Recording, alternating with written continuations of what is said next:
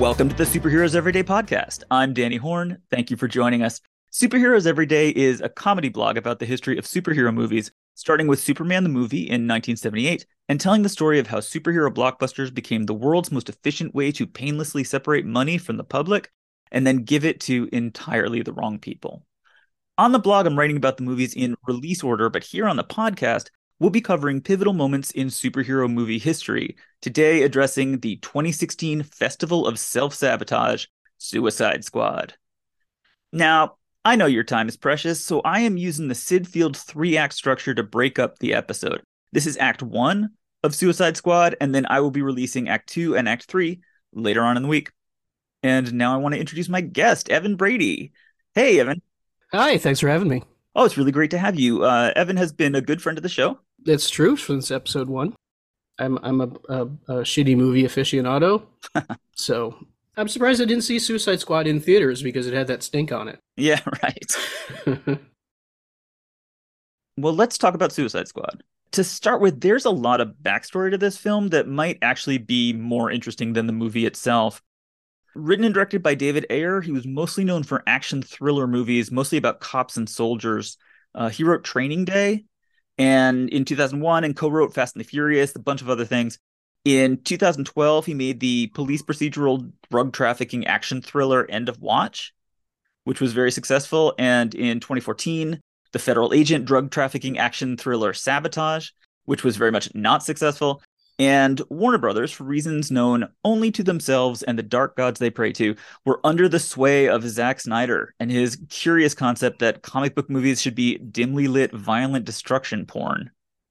Snyder was currently working on Batman v Superman and Justice League, and they were really into it. And so that's why they hired David Ayer in 2014 to come and write and direct a movie about DC supervillains coming together to bicker with each other and fight scary monsters. They had a good cast and a workable script. The filmmaking process was super weird, and we'll talk about that later on. But the important thing that I want to discuss right at the top is why Warner Brothers panicked and reshot a lot of the movie.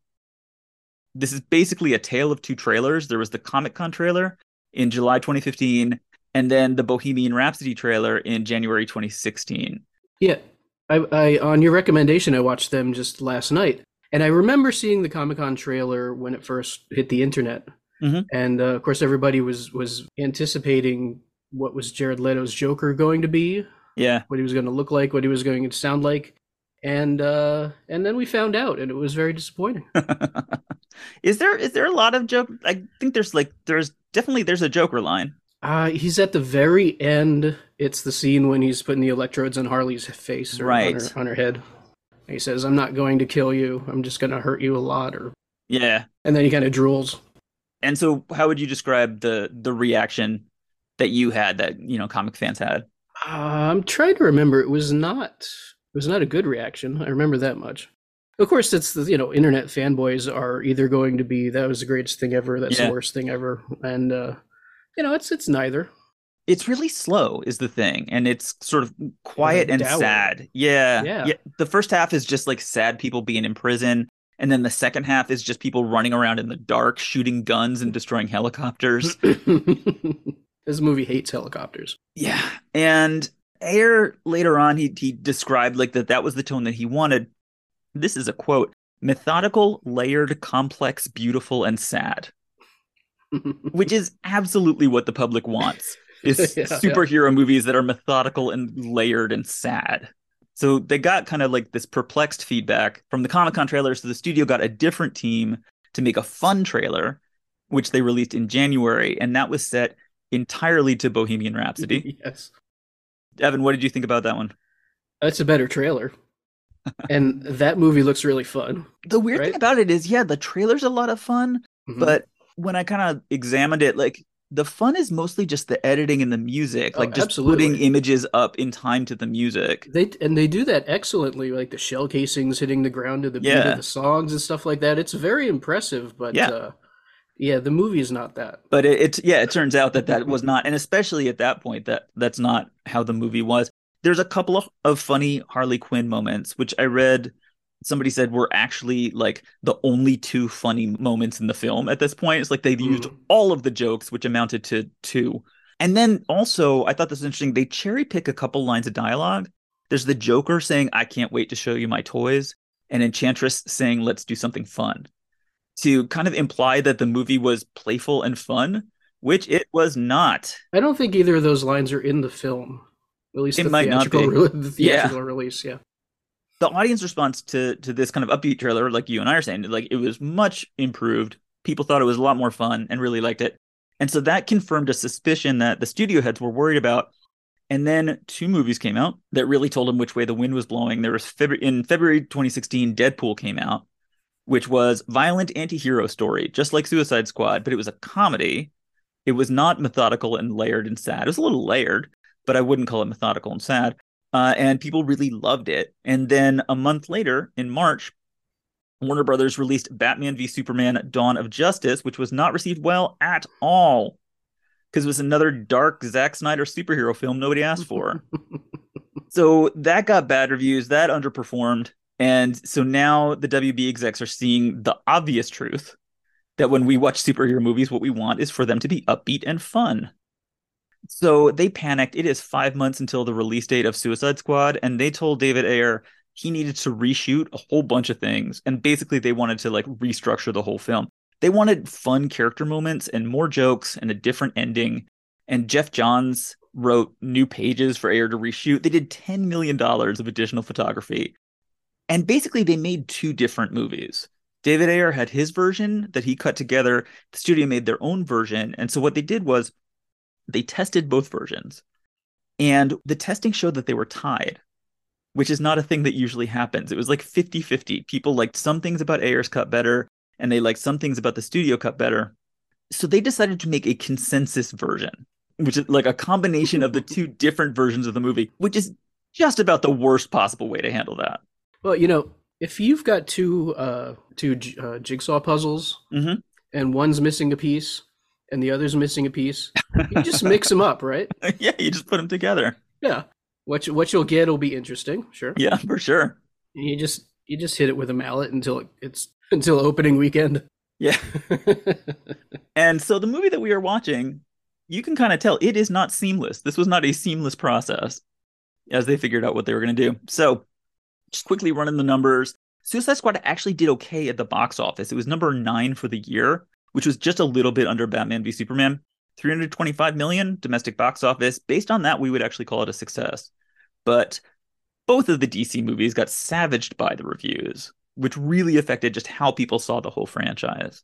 Batman v Superman got 29% on Rotten Tomatoes. Suicide Squad got 26%. Well, let's get into Act 1. As we said, the response to that Bohemian Rhapsody trailer was great, and the studio cut kind of overcompensated based on that by scoring the movie predominantly with radio hits. So I know you have thoughts about I do. These music tracks. Yeah, so this is one of the main things I remembered about the movie. And so I kept a running count while I was rewatching it. The theatrical cut of Suicide Squad has 17 pop songs in it, not counting the 2 in the closing credits. I am so glad that you counted. That's amazing. 17. Yeah. And considering the last one is Bohemian Rhapsody, you couldn't put them on a single CD if they wanted to.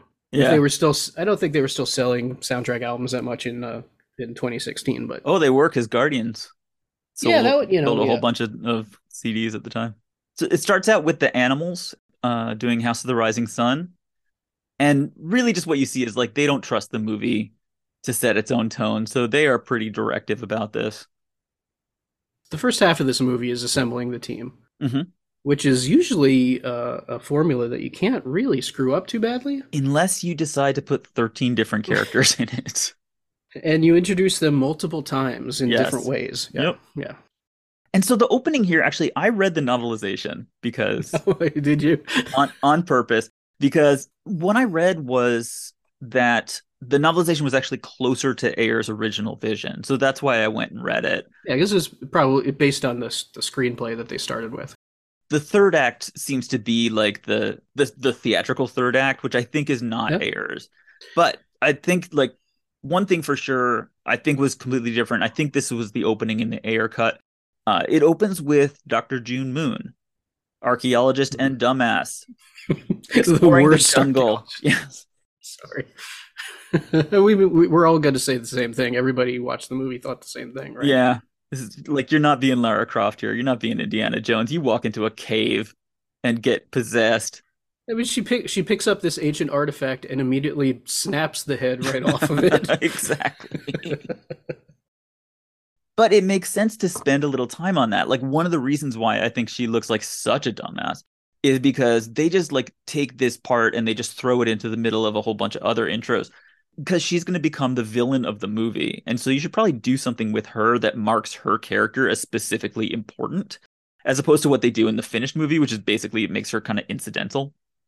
And she gradually becomes the villain without you really even remembering that she exists. So instead of going into the jungle, we start out with Deadshot with Will Smith, which is also actually not a bad answer. We're locked up in a maximum security prison with Will Smith. Not a terrible idea because Will Smith, this is not controversial to say, Will Smith is very charming. Yeah, I will say I have absolutely nothing to complain about with Will Smith in this movie, or really probably any movie. Yeah, I mean, they paid him a lot of money. He showed up and he Will Smithed all over the place, and he really did. He is cool. His responses to things are always kind of interesting. he seems relatively sane Yeah. as these characters go. They also here at the top, they establish Ike Barinholtz as the mean prison guard. And basically in like the first half of the movie, whenever they need somebody to be mean, they go and get Ike Barinholtz to come in and be mean to people. Mm-hmm. It's good for him. It is. I like when you see a comedy person get one of these like small, or in this case pretty big roles in a big budget movie. It's a nice paycheck. And being kind of dark and getting a chance to not be entirely the funny guy. Yeah, I mean, it doesn't help that he and like Joker's main henchman look basically identical. Do they? I think I don't know who the Joker's main henchman is. It's like you might have thought it was like Barinholtz. Yeah. Yeah. The only one I know is the panda guy.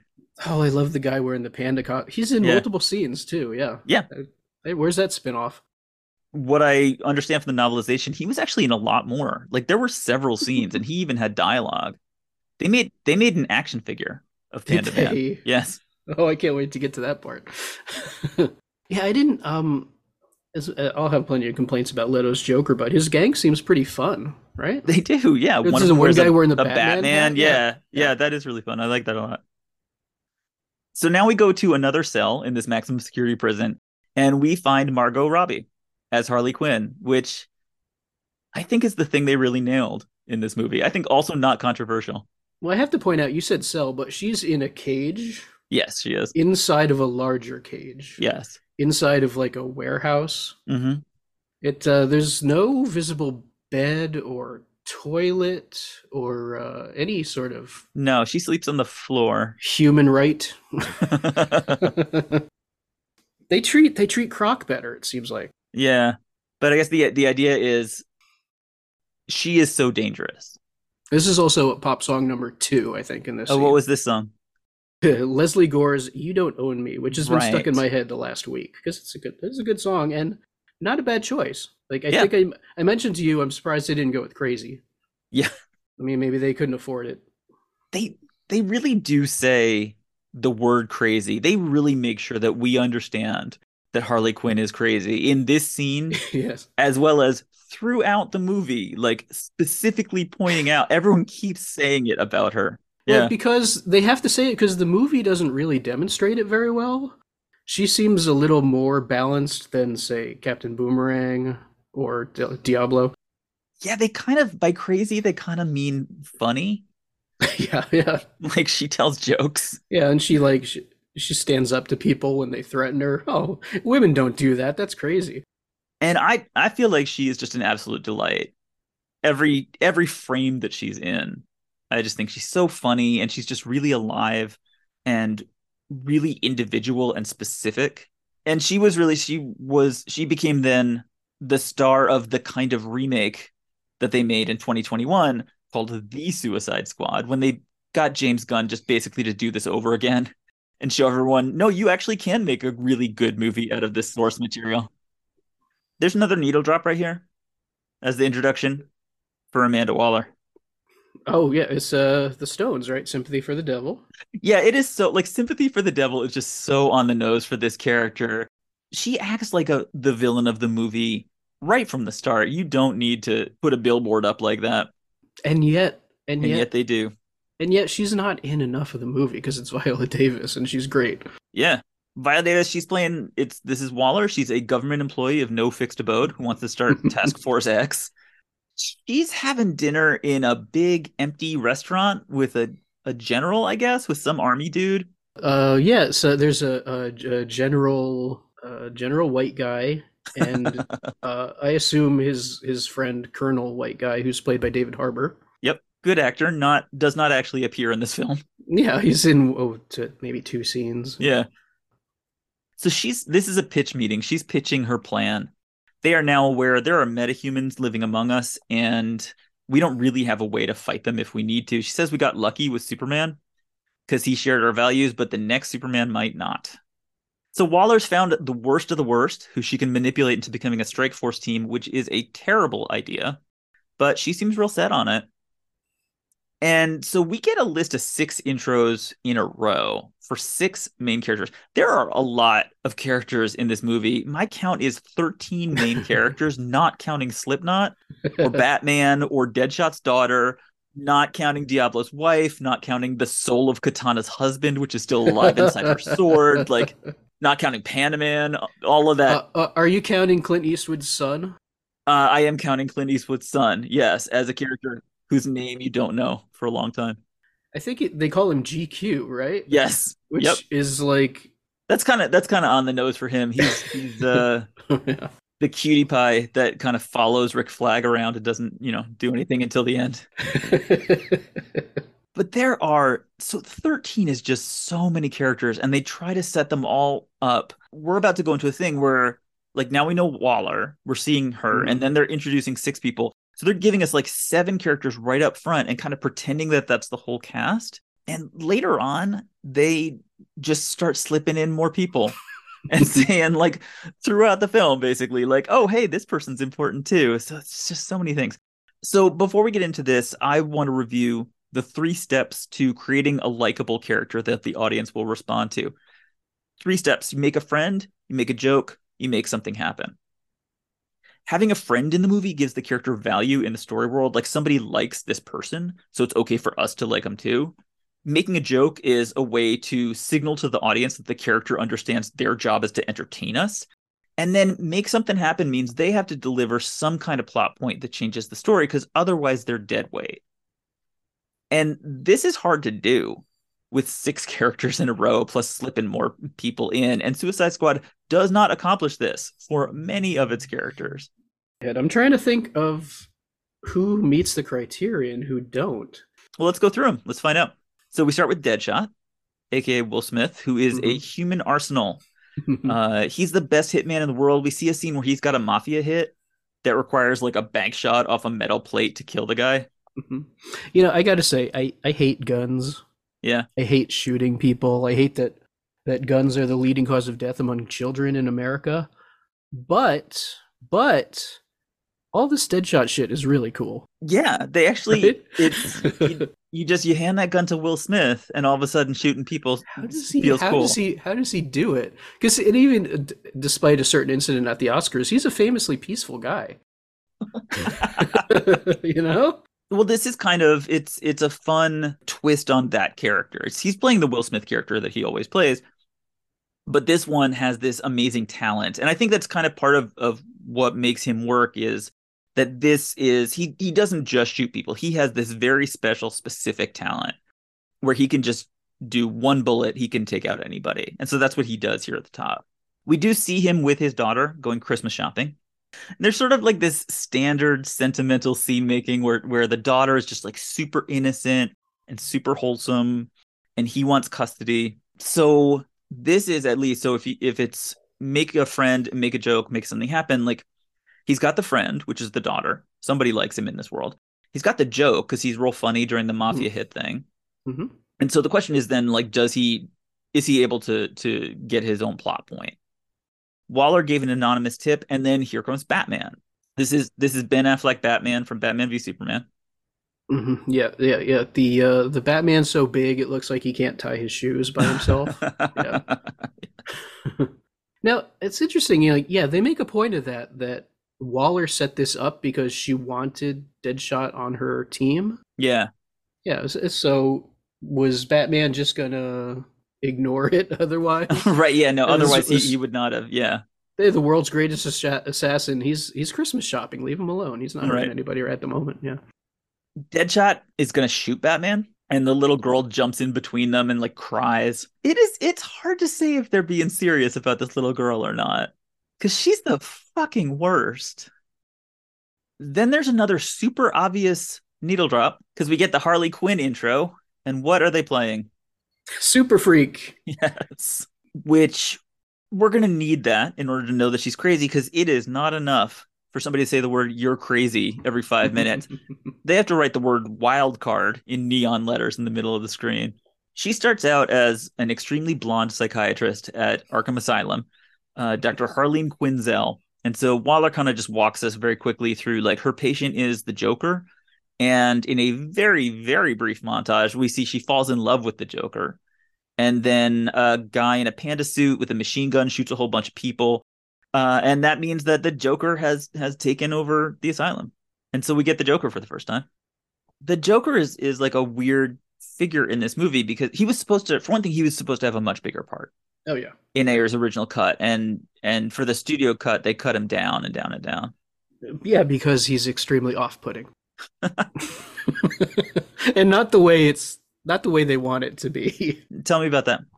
Oh well, okay, so is he doing a Jim Carrey impression? Do you get that feeling? Because there's sort of like these moments where he officially cuts loose and does it Yeah, and yeah, does yeah. a joke. Yeah. It's like Jim Carrey in a Baz Luhrmann movie, maybe. Yeah. Something I noticed, there's a poster, I think it's the DVD Blu-ray cover, that has it has Leto's Joker on it and he's barefoot. Have you noticed that? No, I didn't see that. Which means that some makeup person had to paint his feet white. Yeah. And he was not good to the makeup people. That's a thing that I know about him. He did something horrible to that person, I'm sure of it. Yes. Right? As he did to everybody. But the way he looks is very weird. So he's got like green slick back hair, which makes sense. Yeah. He is all white like the Joker's supposed to be. Hmm. So the thing that makes him different from all the other Jokers that we've seen is he has tattoos all over his body, including on his face. Hmm. And then these like silver capped fangs. He doesn't have real teeth. Yeah, I think we're meant to assume that at some point Batman knocked all his teeth out. Yes. Yeah. There's backstory But that we don't actually get. that's in the not movie. yeah, that's not in the movie, yeah. The backstory, which is weirdly alluded to once, is that the Joker apparently killed Robin. Yeah, I think in BVS there's a shot of a Robin costume with like a bullet hole in it or something Yeah. like that. Yeah. So Joker kills Robin, and then as a result of that, Batman punches all of Joker's teeth out. Seems fair. Yeah, but none of that is actually in this movie. No, no, no, not at all. So people hated the tattoos. That was the thing. The fans really hated it. Especially Correctly. he's got a tattoo on his forehead that says damaged, Damaged, yes. which again is part of this backstory. Apparently he put that on as like taunting Batman for breaking all of his teeth, but nobody really got it, and it's just kind of terrible. We see the Joker's goons like drag Dr. Quinzel on a hospital gurney, and she's going to get electroshock therapy. And then he zaps her with electricity in her brain, and she goes la la la. Now she's just like criminally insane, and she's Harley Quinn, and that is how that works. I mean, her origin is always she's the Joker's psychiatrist, and Mm-hmm. so the only real difference is, does he sway her to his side or does he electroshock her brain? I don't know. I'm not sure which way she's more relatable as a Yeah. character. I mean, either way, she's an abused partner. I don't know which one gives her more agency. So this was actually a lot more abusive in the original cut. That's one thing that I know, is that there were a lot more flashbacks about how badly the Joker treated her. And she had a whole character arc that was about like coming to terms with his abuse and then rejecting him. Hmm. But the studio, I think, decided that that was depressing. Mm-hmm. And Jared Leto's Joker was terrible. And so most of that was just taken out. So then we introduce Boomerang, who is basically a walking Australian accent. Captain Boomerang. Captain Boomerang. Yeah, I don't think he earned that rank though. So as far as like the make a friend, make a joke thing, I Hmm. think he doesn't have any friends in the movie. He kind of tries and it doesn't work. And I think the joke that he has is that he has a fetish for pink unicorn dolls, which Yeah, is highlighted here. It is not very funny. I've tried to understand what they were going for, and I just can't fathom it at all. Yeah, Most of the movie he sort of like just lurks around on the fringes and says something sarcastic and shakes his head. that is a character type that you need in this kind of movie, Hmm. but there's a lot of characters in this movie. One thing I want to point out about Captain Boomerang on my list, he's introduced to AC/DC's Dirty Deeds Done Dirt Cheap, Yes, he is. which is disgustingly on the nose, Yeah. but is exactly what I would have done. Right. I If can't you even complain about it. if you had to pick a song hit for him, that would have Yeah. been it. Then there's Diablo, kind of homeboy gangster, who is also secretly a complete fire demon Mm. and is terrifying. And we see him burning his own house down and coming out and people arrest him. We see him getting jumped in prison and then burning everybody in the prison yard. And so he is feeling guilty and regretful, and he doesn't want to do this anymore. And that is, at least it is he has a characteristic. Yeah. That's the thing. That's the thing I can say about Diablo. All right, you ready for another one? Here's number five, I believe. Five out of Uh, seven. All right, we yeah. introduce Killer Croc, who's a Hmm. huge mutant crocodile dude that eats people. Oh, that's one thing that's in the extended edition. Yeah, he eats somebody. A lot of talk about him being a cannibal. Mm. They bring it up. They bring it up repeatedly. Like all the other characters are like, oh, he eats people, and why Oh, does he? really? Yeah, and they cut it completely out of the movie, probably Yeah, because people aren't really that excited about cannibalism these yeah, days. yeah. I guess. Yeah. Yeah, it's a big issue. It's basically Oh guns. yeah, There's guns in school, and then there's cannibalism. it's a very hot button these days. Yeah. The crocodile people. All right, number six. Waller introduces Enchantress, who is the villain of the movie, who does not make sense. So as we talked about, she is an explorer in the Amazon or some goddamn thing. Dr. June Moon goes into a cave that's full of skulls, which is kind of like an Indiana Jones cave, and then she finds and immediately breaks some kind of artifact. That releases like a female giggling smoke monster from Lost. Her outfit is made out of cobwebs and black mold. Yeah, she's a witch from the past somehow, and she was Hmm. apparently worshipped as a goddess, but basically she just looks like a trash bag lady. Black smoke is constantly just kind of like emanating from her somehow. She's very weird looking. She's got scraggly hair. She's mostly Hmm. naked, Hmm. and Hmm. she jumps into June's mouth, and now she's sharing a body with Yeah. June, and she can do witch stuff. Actually, I have a little backstory for her Oh because yeah. um in the comics they're a lot more clear about this stuff. She's the Enchantress is like a Meso-American ancient goddess. Mm-hmm. So presumably this cave was in like Central America or something like that. Right. And then I froze it when the text on screen with her backstory. It says that she's 6,373 years old, and her brother Incubus is currently in a jar. Yes. So that who knows these things that are coming up on screen? That's a very good Is that question. an omniscient narrator? Is that Waller? Well, I mean, Does Waller Waller doesn't know about her brother. I don't know. That's a really good point. Yeah. Of course, I don't think we're really meant to take in all that stuff unless you. It goes by super fast. Yeah.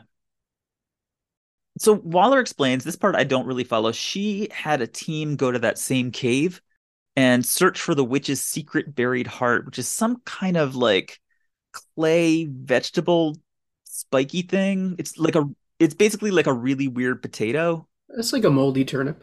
Yeah. And Yeah, Waller owns it now and she carries it around yeah, yeah.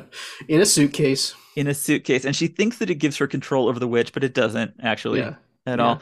I would say June without when she's not in witch mode, I would say June is the worst character in the movie. Like except for there's Deadshot's little daughter who I hate, and then there's June. She has no jokes. She's very serious and breathless and upset all the time, and Hmm. I am not fond of June.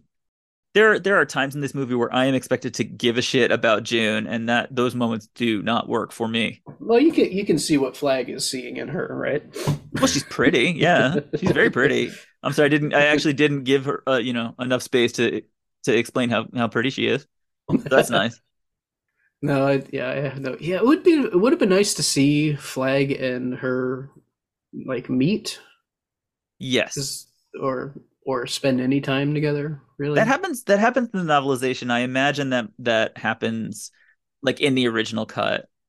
yeah, because the movie implies that Waller set this all up, right? Yeah. So here's Flag is now the seventh Mm. introduction in a row. They introduce Rick Flag. He's an expert in special ops, which is a movie thing that I think means he's just good at everything in general. He's good at guns. He's good at climbing ropes. He can probably fly a helicopter. He orders people. He can do a lot of things very well, and he's very bossy. He's good at having two different haircuts throughout this movie. Does he? I didn't. Yes. I never noticed the haircuts. That might be our key to the whole what was a reshoot and what Oh, wasn't. definite. It's definitely a reshoot thing because in some scenes he's got slicked back hair, Yeah, and then later he's got a spiked up buzz cut. yeah. Oh, I wish it's. I'm so frustrating that I always miss that stuff. So yeah, so Flag has fallen in love with June, and Waller is very happy about that because it kind of keeps them both tied to Task Force X.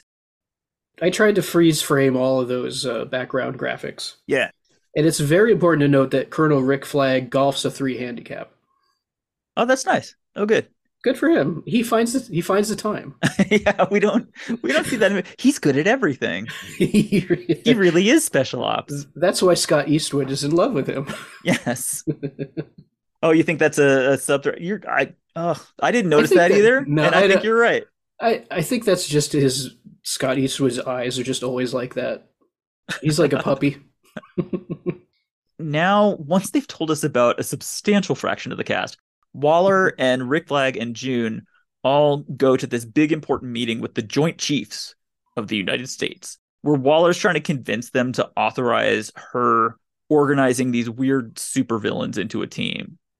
The Joint Chiefs are Mhm. skeptical, as naturally they would be. So Waller calls on June to turn into Enchantress and do a trick. Mhm. And Waller is carrying around the witch's heart, this little green spoiled potato, in a little briefcase so that she can control this process. So now we see the transformation happens when June says the word Enchantress. She doesn't really want to do it, but Waller says she's supposed to. So June says Enchantress, and then there's this super creepy transformation effect.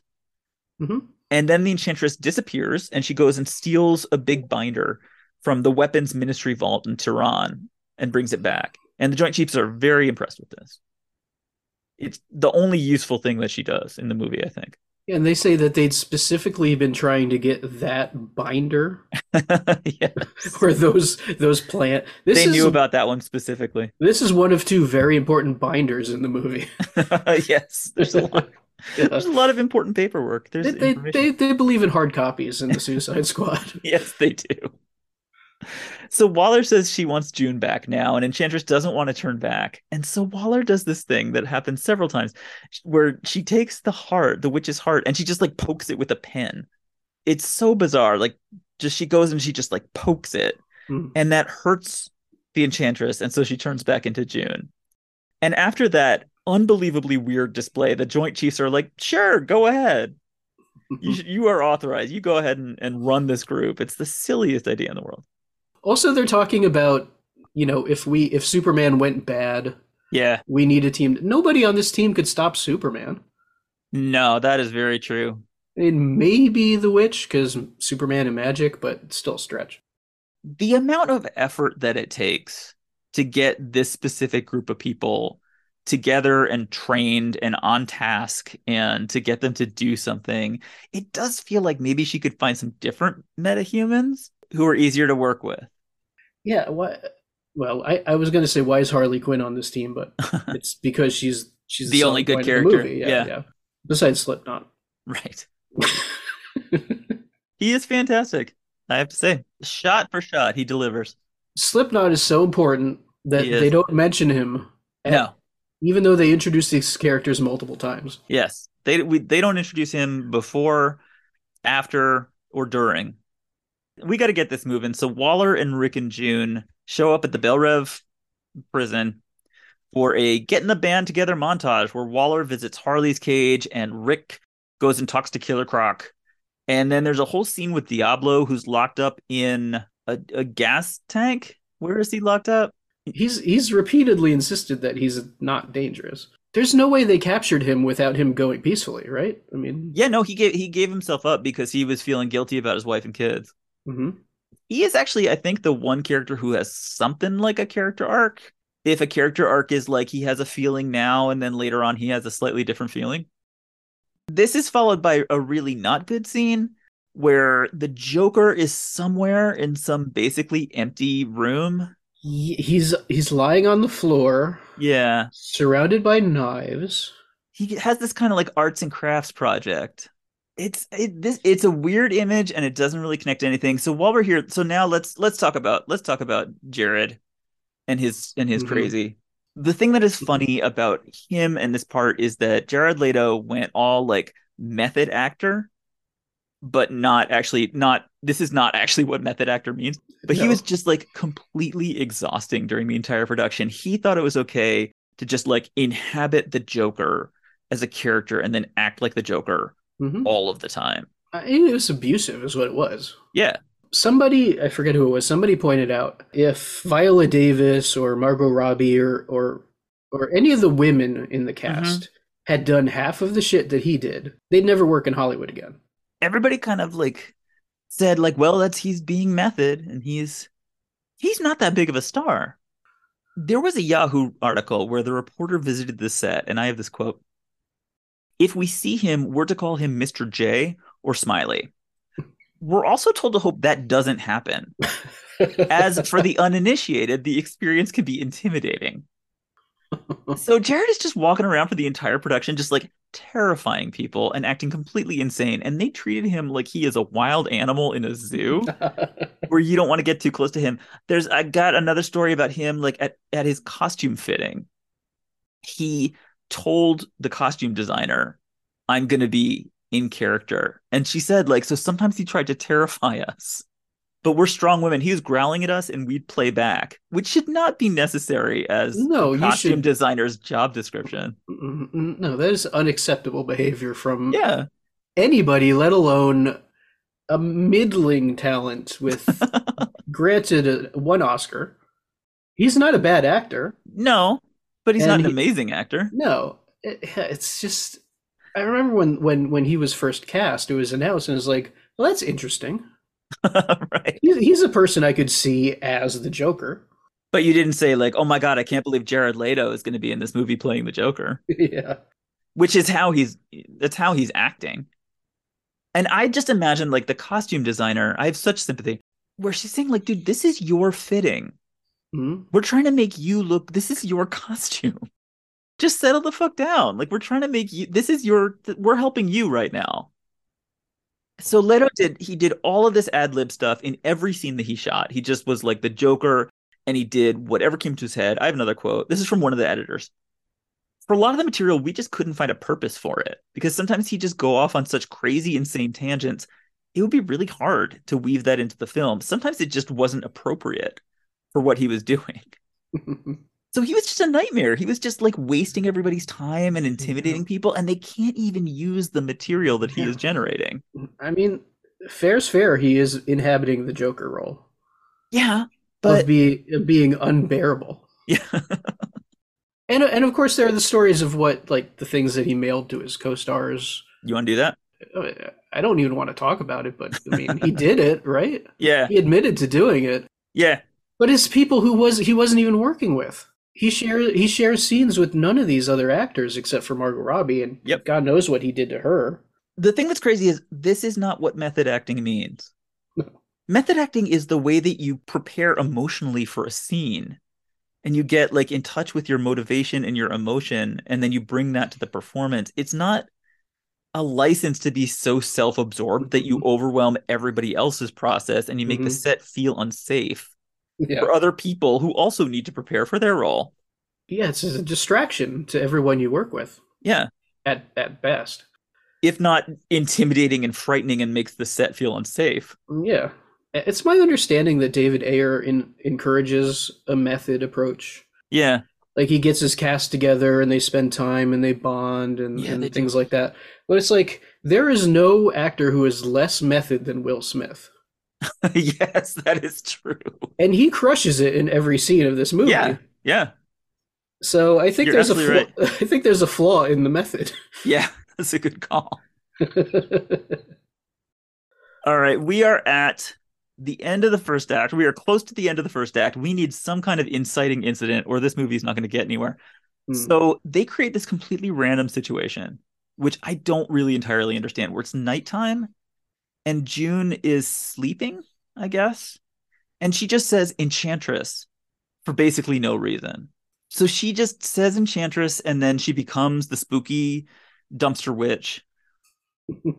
She teleports into a different room where I believe that Waller has the other clay statuette. Oh, okay, the one with her brother in it. Yeah. And so that contains this other evil spirit thing, which is Enchantress's brother, whose name I understand from Wikipedia and not from the movie is Incubus. Yeah, it's not in the movie. So she touches this action figure and breaks it, and it goes out into the world and it possesses an entirely random adult man. So now brother is free, and there's a little discussion between sister and brother in some made up language about why humans don't worship them like gods anymore. And the answer to that question is because you're ridiculous and you look terrible. Who would worship these people like gods? You're covered in cobwebs. Yeah. And I can only assume smell terrible. So she says she's going to build a machine that will destroy the world. And then she goes back to Rick and she turns back into June. And there is no real motivation for anything that happens. So then the guy who's possessed by brother has a seizure, sort of, on a subway Mm-hmm. platform. And he suddenly grows these evil tentacles and grabs some people and rolls them up into like a katamari ball. And then it like grabs the subway rail and starts messing around with electricity. And now there's an enormous monster who can destroy a subway train. Finally, an actual plot point that threatens to move the story forward a step. Get our anti-heroes out in the field doing something that anti-matters. So this is the end of Act 1 of Suicide Squad. I will be releasing Act 2 later on this week, and here's what's coming up. This is entirely unnecessary for a movie that employs actors. He's just a guy who just shows up out of nowhere and punches a woman in the face. And the first thing he does in the movie. Yeah. It's not easy to recognize these little plot points when they occur because they look just like everything else. Somebody said every Comic-Con for the next 20 years, there will be girls dressed like this, and this is what I want to see. But she already is doing her worst. Like, literally everybody involved in this production is doing their worst. They've been doing it the whole time.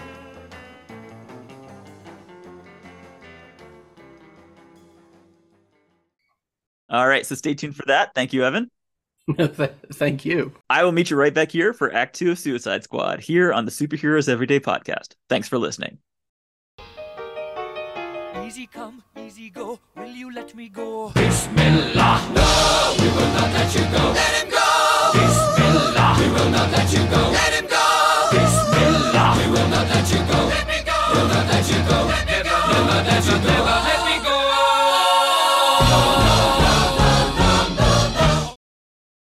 Huh?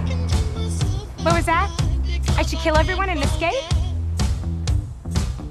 Sorry. The voices. I'm kidding. Jeez. That's not what they really said.